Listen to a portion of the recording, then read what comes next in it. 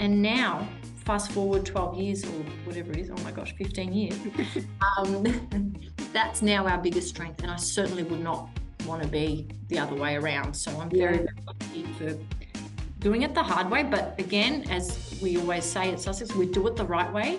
Yep.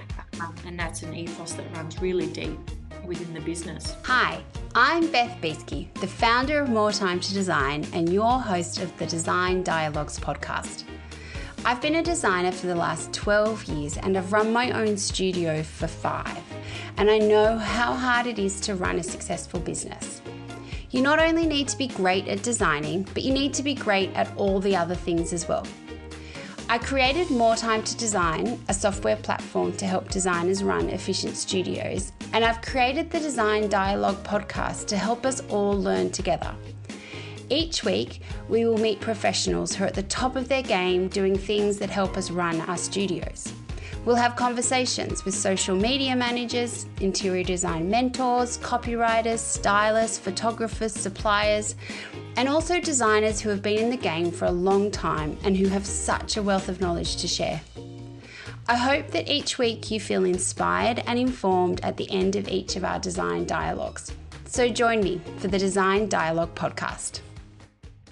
Welcome to episode 16 of the Design Dialogues podcast. This week I am talking with Vanessa Katsanevakis from Sussex Taps. Before we get to the dialogue though, I wanted to tell you a little bit about what is happening at More Time to Design. We have just released some new features, some more advanced scheduling tools, increased capability with our supplier lists, more connectivity across the platform, and also we have updated our whiteboard tickets.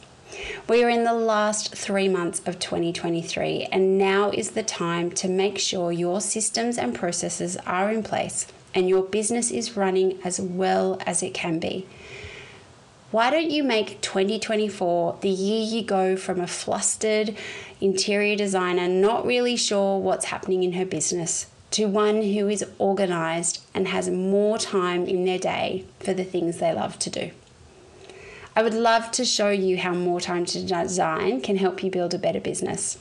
And the best way to see how it will do that is to book in a demonstration. We go through all of the features of the platform and how it can help your business.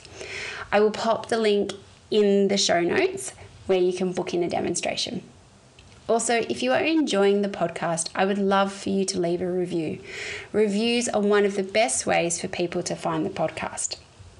If you are unsure of how to leave a review, I will put in the show notes some simple instructions to follow. I really appreciate you taking the time to leave a review. This week on the podcast, we are meeting Vanessa Katsanevakis from Sussex Taps. It is such an interesting conversation that has so many things we can take into our businesses, especially around building strong brand principles and how they allow us freedom in decision making. I really hope you enjoy this episode. Hi everyone, and welcome to this week's episode of the Design Dialogues podcast. This week I am joined by Vanessa Katsanevakis from Sussex Taps. Hi Vanessa. Hello, beautiful Beth. How are you? I'm good. So I love to start all of my dialogues with finding out what can you see out your window today? Okay, so today I'm in the office. So if there's any background noise, that'll be why. But I can see my team and the sun shining, the trees blowing out the front. We've actually got some olive trees growing that were here pre-existing before we bought the building. And every year we get to do a little bit of a extra virgin olive oil cold press. We get awesome. a litre or two, but it's always a bit of a perk. So we love that. And lavender, I've planted lavender and rosemary because I love bees buzzing around. So that's what a little Mediterranean snippet there. Influence, definitely. Yeah. So for those who aren't aware, Sussex Taps is such beautiful tapware. But I am quite fascinated by the brand and the business that you have continued on from your father. I would love to know about the company he started and I suppose the evolution of Sussex and the brand. Yeah. Well, Dad was from the Netherlands, so his name was Nicholas van Putten, and he came by ship when he was 18. He just wanted to leave the Netherlands, and he'd heard great things about Australia. And but before he could leave, his parents said you have to at least have some type of certificate. So he went to work with his uncle and became certified in watchmaking through his uncle's business. So he was probably 19, not 18. But so as soon as he had completed that, he hopped on the ship and came out to Australia. And then from there, he tried various things. He was just so determined to make it in business. And he was very technically minded. So what he loved was making things, the way the Northern Europeans make them, to the utmost, most beautiful quality, always coming first. So he had a few businesses along the way. He actually also had an earring business, sleeper earrings back in the 80s. That's sort of what you would get when you got your ears pierced. Yeah. Now it's studs, but he had a great business there, exported it worldwide, ended up selling it. But while that was happening, he stumbled across Sussex as his next venture.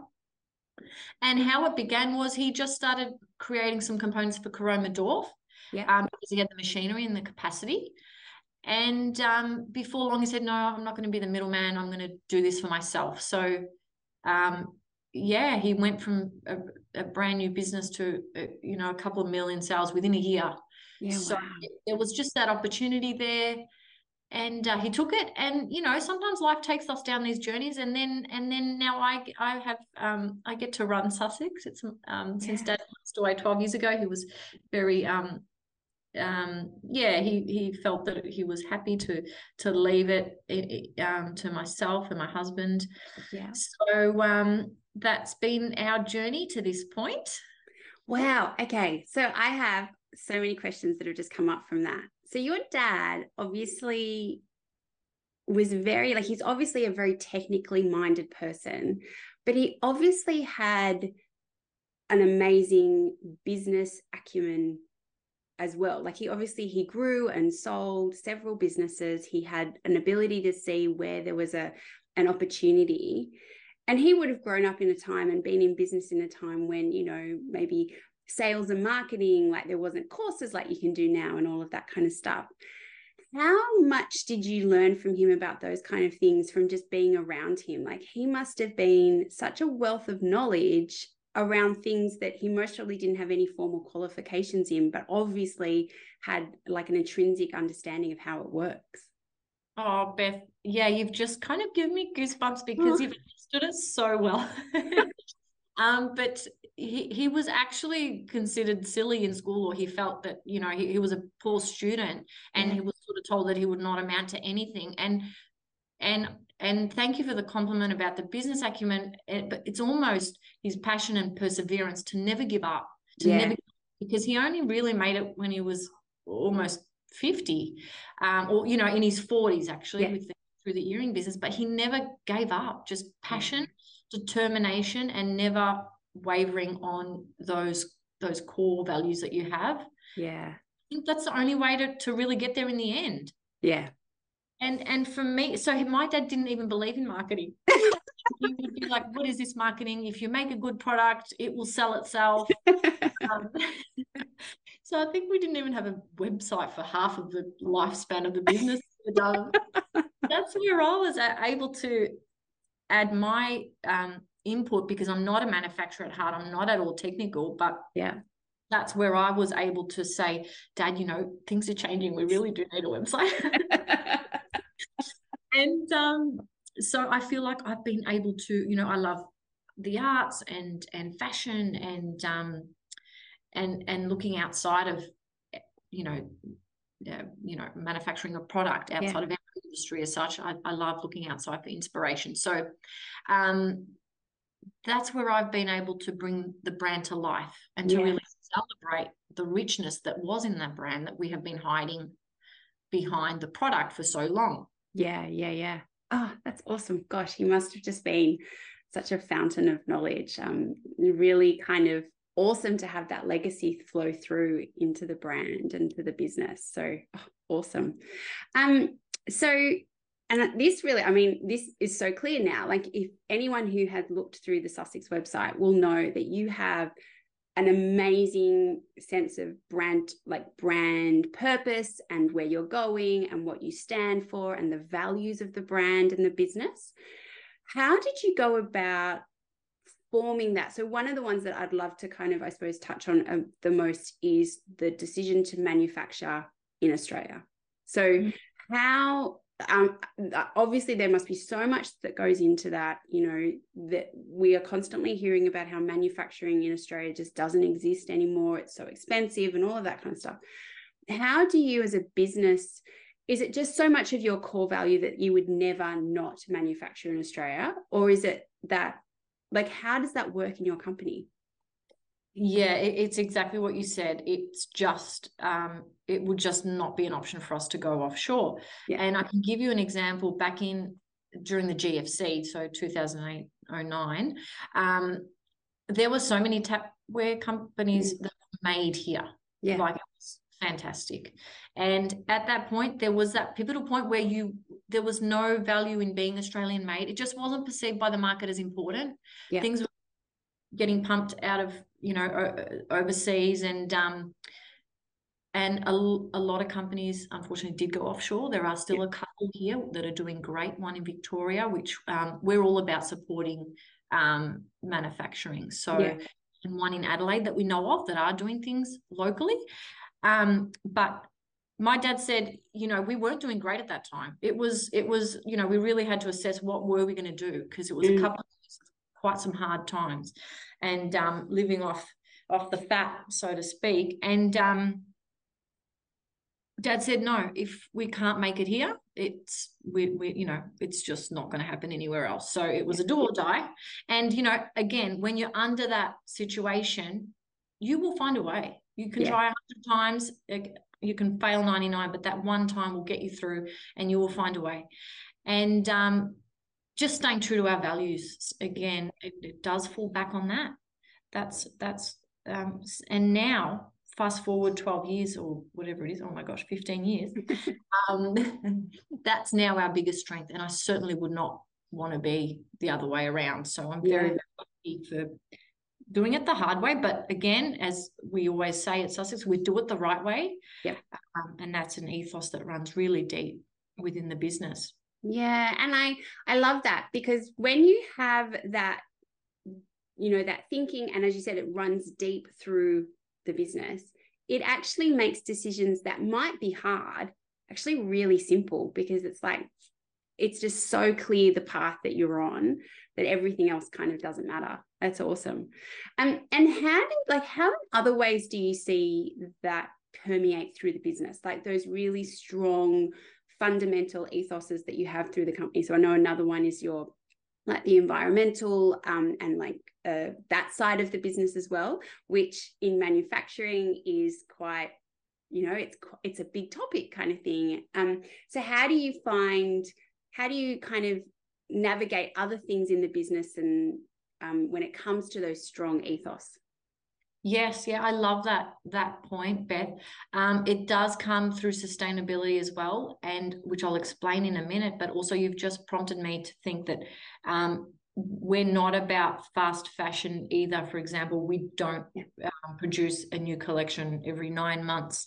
Yeah. But what we do is the collections that have been out for 10 or 20 years, we are continuously refining them to make them the best possible version of themselves. So you've got, that's another part of our ethos of just making it timeless, making it functional, and making it beautiful, and making it to last.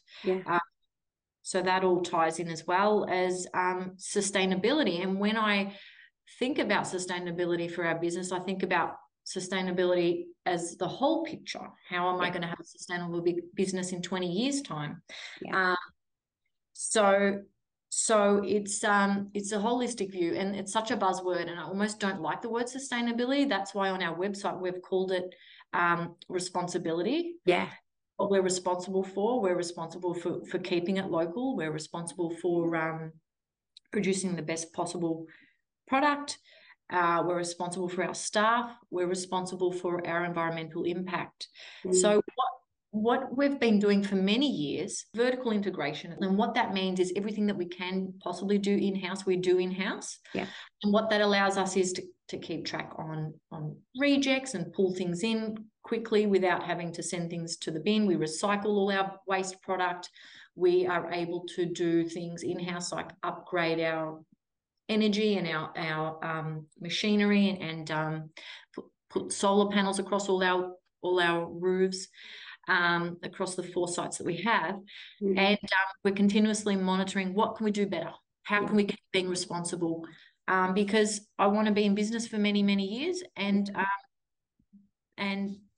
by doing it, by giving everything that I can today. Yeah. And there's always more to learn, and I'm early in my journey. I still feel like I'm maybe a teenager in business. I've been in the business since I was 18. I'm 40 now, so solid 20 odd years. But I'm still very much learning, and almost a coming of age, for myself as well in business, and working out how can I add value, what sort of impact do I want to leave, and what's my legacy going to be now? Yeah. So I've probably totally gone off the topic. No, not at all. No, it was great. Because it actually kind of loops back into the next thing I wanted to talk to you about, because so I think your website is really amazing for a tapware company. Like, it's totally different, and it is very clear that you like these brand ethos that you have. They're not just something that kind of sits to the side. Like, it is very clear that they run deep through the business. How did you go through, and I suppose the reason why I'm interested in this is because I think when you really understand a brand, that's when that beautiful connection between brand and user, like that, that's when it happens. How did you go about working out how to tell that story and how to make it clear that these key things are not just kind of things off to the side that we sometimes mention when we think it might help, but they are actually kind of like the foundation stones that our business are built on? How did you go through that process? Sometimes we can take things for granted about ourselves, or things that we've been doing for years that we just take as second nature, but somebody else would say, wow, that's actually amazing. Yeah. I was doing a tour on Friday and the other day, and I skipped over a couple of things, and someone from my team said, oh, we also do this, and I was explaining something. I'm like, oh yeah, I take that. I don't even explain that. It turned out to be one of the most interesting things. Yeah. So it's about so for me, how I achieved that was I always like to work with the best. But I did get in a specialist that was able to come in and, from an outside point of view, see all those special little golden nuggets, and then boil it down to a couple of key messages, because we're trying not to overcomplicate things. And then, if you can refine it down to the one line, like for us, it's just making it right, and everything revolves around that. So it was about, getting that outside point of view to really refine it. And then we can delve into that as a subtopic. But I don't know if that answers your question, but that's how we went about it, Beth. Yeah. And so I suppose getting really clear on, like, I really love that kind of idea of having someone external come in and almost reflect a mirror back up to you to kind of help you see the bits that you do take for granted. I think that's really helpful, because I think so often when you're working in your own business, you're so close to it that you can't see it. So seeing that, I think, is awesome. And I think as well, like, I think the idea of honing all of the messages that you have down to one, and I loved how you say, like, do it right, like just do it once, do it right, and it does tie back to that sense of your product is a timeless product. It's not, the fast fashion version of renovation. You spend a little more and it's going to last a lot longer. I think that really kind of resonates with the whole product. So there's not a disconnect between kind of what your marketing's saying and then actually what the product does, which I think so often can happen. It's like you've got all the fuss, but you don't have the stuff to back it up. And then I suppose the other part of that I would love to kind of understand a bit is when you are going through this process of, creating the website and putting all of this branding material together, how do you make sure that the product does back up what you're saying? So you obviously have such, a long history of manufacturing and all of that kind of stuff. And you touched on before about how you go back and you look at things and you refine the same collections. But how do you make sure those products are what the website is and the branding is saying? Yeah, the business is always changing. So things can, so you've got to look back on something and say, okay, we now have to update our processes on this. But I don't know if I can really speak to that, because we've built the business the opposite way around, where we built the product to be steadfast and then marketed it. So and I think that's most probably a real testament to the quality of business that you have, because I think in these days, like our modern days, marketing and sales is such a big part of it, kind of thing. And the manufacturing and the product itself can sometimes be secondary. And so I think the fact that you have got the business, you've had the product, and it's almost like you were saying, like, you needed to shine a light on what you already knew was really good. So, you had that ability to do that, which I think is awesome. So challenges always pop up, like with obviously COVID, and these different phases that we go through just shake things up a bit, and you're like, oh, we've got a hole here, so we've got to patch that up and sort that section of the business out, and that's just life, isn't it? It's just an evolving wheel. So we definitely don't have it under control, and often you even friends that have much bigger businesses than ours that you'd look at and you'd think they've surely got everything under control. It's not the way. It's not the way, guys. It's never the way. We're all on that same wheel of, this area is now sorted, then there's another patch that needs your attention, and that's just the fun of business, right? We just go with the challenges. Exactly. And something actually you just mentioned, COVID, big kind of, thing we all went through. How did the fact that you manufacture onshore, how did that mean your COVID played out? Was it better for you? Did you still have the problems of, supply issues? Or was it one of the times when you like, our decisions 10, 20 years ago are now paying off here for us now? It was a bit of both. We still did experience some challenges in terms of our raw material that comes from the earth, which comes from different countries, which is brass. And so we did have delays in that when things weren't being shipped or things had gone out locally. Having to bring in that raw material was a big problem for us. But as soon as it was here, we could make the product. But we were very fortunate that we were deemed essential. Melbourne had some of the toughest lockdowns in the world. So it was such a blessing that we were open, and coming to work was just a highlight for everybody, just to connect and be together. And I'd say it was definitely the most disruptive time, even though we've been through, tough times in the past. It was the most disruptive time, at a time when we were also launching our Lux PVD, which is a state-of-the-art facility for coating. Yeah. So we're trying to launch that and get that off the ground. And look, standing here today, we did it, like many, it wasn't easy, but here we are, and we are stronger for it. So you got to look at these things as a blessing, and we had a great team around us. So that's what got us through. Yeah. Oh, that's awesome.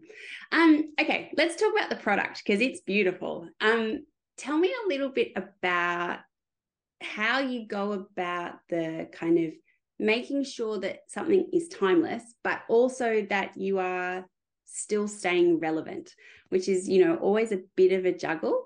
How does that process work for Sussex? Yeah, maybe we're a bit guilty of not being great at that. It's one of those things that you're working on. But I think due to the sort of the style that the business started, which was really geometric and very clean lines for its time, we thought when we were making these products, would they sell, wouldn't they sell? But they certainly did. and they still are. They're just that product that work in so many different environments. So for us, we choose not to go down certain styles, and just keep a super really clean, succinct design ethos for our business. And again, I believe in keeping a niche. I can't be everything to everyone. Yeah. So that's not something I'm seeking to do. And that's where we keep our design super tight, and less is more for us. Yeah. So just sticking to the origins, because, you know, just like beautiful jewelry like Cartier relaunched things from the 1950s, and are desirable again. You know, our collections have been around 20 odd years and are still some of our top sellers. So again, things done right. Yeah, definitely. And you mentioned just then when we were talking about COVID about how you were introducing new like the finishing techniques. How, you know, I suppose going back to what we were talking about before about the strong ethos that you have that run through your business. How do you, because, you know, technology in terms of like metal finishes and all that, I'm sure has come a long, long way in the time the business has been around. How do you go about those kind of decisions in terms of, and there is an element of on-trend finishes as well, not just about the style of tap and the design of the tap, but the finish. How do you go about making those kind of decisions? Because I'm guessing there's quite a big investment in being able to apply those finishes and going down that path. How does that come into your thinking? Yeah, it totally is. You know, I think the consumer now is so well educated. Yeah. You know, so many renovation shows on the TV that everybody's feeling quite empowered or knowledgeable to some degree about what's available to them, whereas 10 years ago that wasn't the case. So there is that demand for different finishes, and we offer, I think, about around the 30 mark of various finishes. So for example, you've got your living finishes, you've got your electroplated finishes, but we are transitioning to that PVD finish, which is again about longevity. It's a lot more durable and wearable than electroplated, which was a traditional way taps were done. For example, the taps at my mum's place were gold plated, and but electroplating means they are literally dipped in a solution of 24 karat gold plating. So they've worn off after 10, 15 years, that gold wears off, whereas PVD will not do that. So trying to make them as durable as they can be, scratch resistant as possible. And it's actually aerospace technology. It's insane. And for example, my iPhone's coated with by a PVD machine. So it's a common coating process. Now come into architectural products. So and I suppose once again, like we were saying, it actually was most probably an easy decision for the business because it, you know, it's more like it adds more longevity to the product. So it's so easily kind of tying back to those business foundations that you're built on, kind of thing. So once again, I suppose it just highlights the point. If you have those strong business foundations, then tough decisions can be made very easy. That's right. Which is almost painful because we have to do this now. There's no way of kind of getting out of it. No. And you've obviously had this business in your life. Like you were saying, you've been in the business since you were 18, but it's obviously been part of your life since you were born. What are some of your favorite parts of the business? Like, what do you love about Sussex Taps? It's so funny, Beth. Whenever my dad used to get a new machine, you know, he'd invest in a new machinery, whether it's a couple of $100,000 or more, and then we'd get dressed up, and on a Saturday we'd come to the factory, and my mum would take a photo of us with the machine. So it's definitely you know, a part of our life growing up in a family business, and I just loved hearing what Dad would talk about when he'd come home, and you know, he'd say, I was a very shy kid and teenager, and he'd say, he'd say to me, one day you can run the business. And I just didn't understand like on what planet he was on even thinking that. Like it was just so bizarre to me that he thought that of me. But now it's just, yeah, it just really makes me happy when I remember that. But yeah, it is. It's like another baby, and now I've got 4 kids in the business. It's literally like another child. It's complains. Sometimes it's good. Sometimes you love it. Sometimes you don't. Yeah. All the joys. So Yeah. it's very much a part of my life and a part of who I am as well. So I'm just thrilled that I can continue manufacturing, and I do realize that it's a special industry to be a part of, and I'm just happy that I've been able to find my place, because for some time it did take me a bit of time after Dad passed away to work out how I was going to add value, because it was not a business I had started, but obviously his legacy, I was not going to let it go. So yeah. Something else I'd love to get your take on, because when we think of manufacturing, we think of it being a male-dominated industry. And how have you found that as a woman working in the industry and a woman that's kind of the head of the company? How have you found that? How have you navigated that? For me, it's never been a something that's ever provided any type of roadblock. Yeah.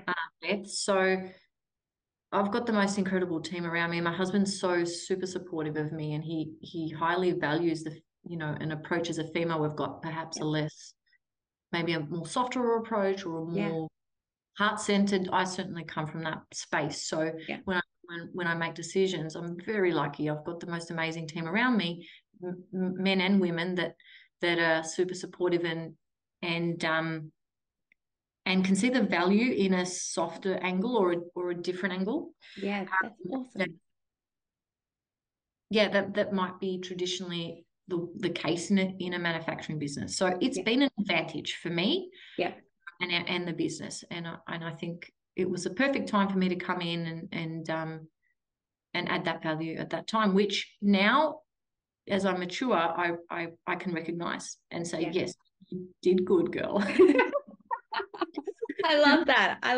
And I think it's so refreshing to hear stories of women in what we would traditionally think of male-dominated industries, that it isn't hard. There hasn't been roadblocks. There hasn't been, there's always bad days at the office, but where it hasn't been this massive thing that you've got to get through, because I think sometimes, I know in our industry, like interior designers, we're mostly female, but you go onto a building site and it can be a very male-dominated work environment, and it's not always the most pleasant experience. And so I think the more we hear about stories of women doing roles in male-dominated industries that are positive, I think is really great. And I think the more we hear it, the better it is.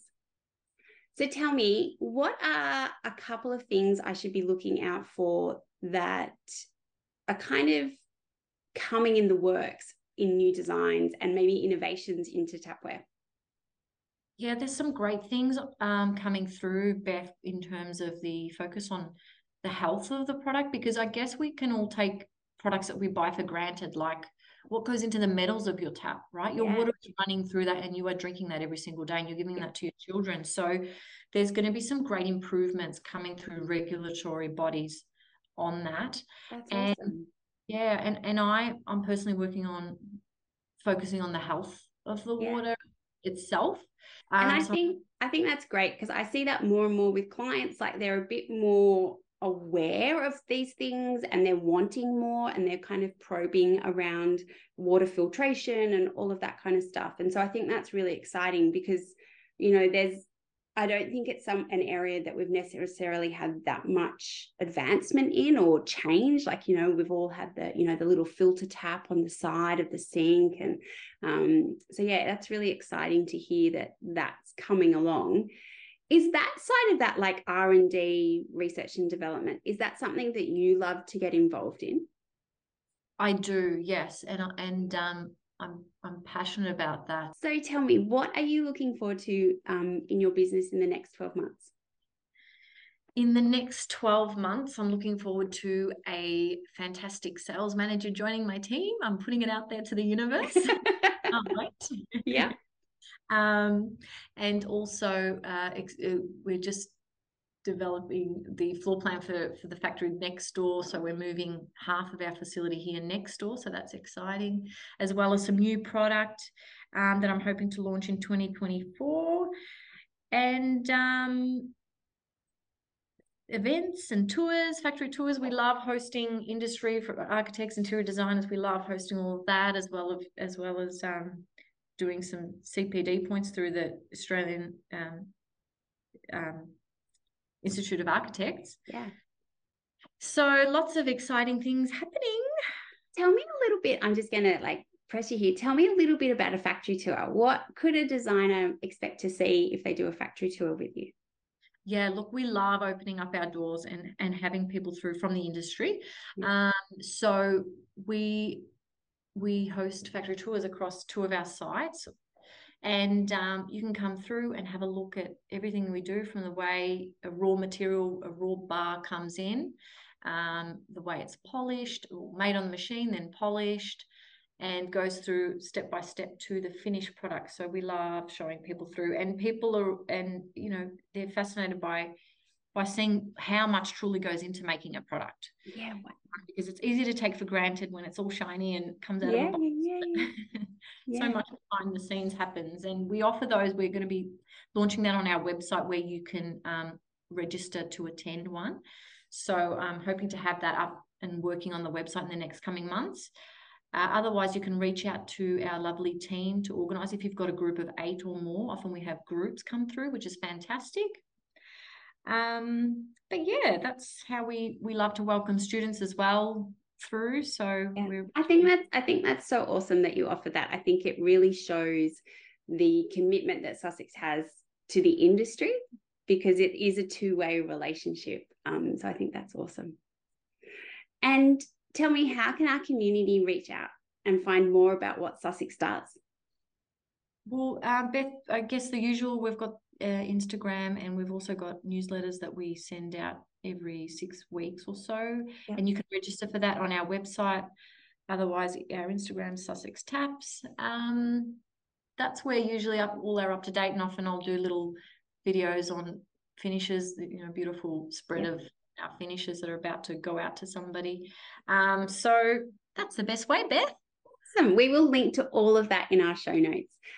Thank you so much, Vanessa. I have really enjoyed this chat, and as I said, I was really excited to have it, and I'm so glad we have. So thank you so much, Vanessa.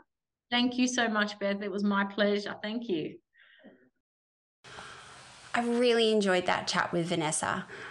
So many points stood out to me as key takeaways, but one of the main ones was about those strong principles that they have in the business, and how they run so deep that decision making is just so straightforward, and things that might be a difficult decision due to financial restraints or other factors, just you don't need to waste time on them. You don't need to really think about them. They are just, such a clear yes or no. And I think for a brand that is so important, because it really helps your customers know straight away what you are, what you stand for, and whether or not they want to work with you. And as interior designers, I think that is such an important thing to be clear about. I think being clear on that and making sure that is clear throughout all of your messaging, it makes you stand out from your competition, and it gives your potential clients just that really clear picture of who you are and what you stand for. So I think if you haven't had a look at the Sussex Taps website, I encourage you to go and do it. It is just a real masterclass in messaging around a brand and messaging what the company stands for.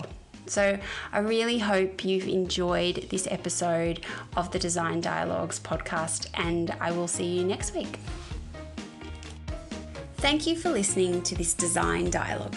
I hope you have found it full of inspiration and helpful information to take into your design studio. If you like the podcast and want to hear more, consider sharing it or writing a review, as it helps us reach more people, and follow us wherever you get your podcasts. If you would like to unlock the power of effortless studio management and elevate your design business to new heights, please follow the links in our show notes to see how more time to design can help you build a better business. Have a great week, and I will see you for our next Design Dialogue.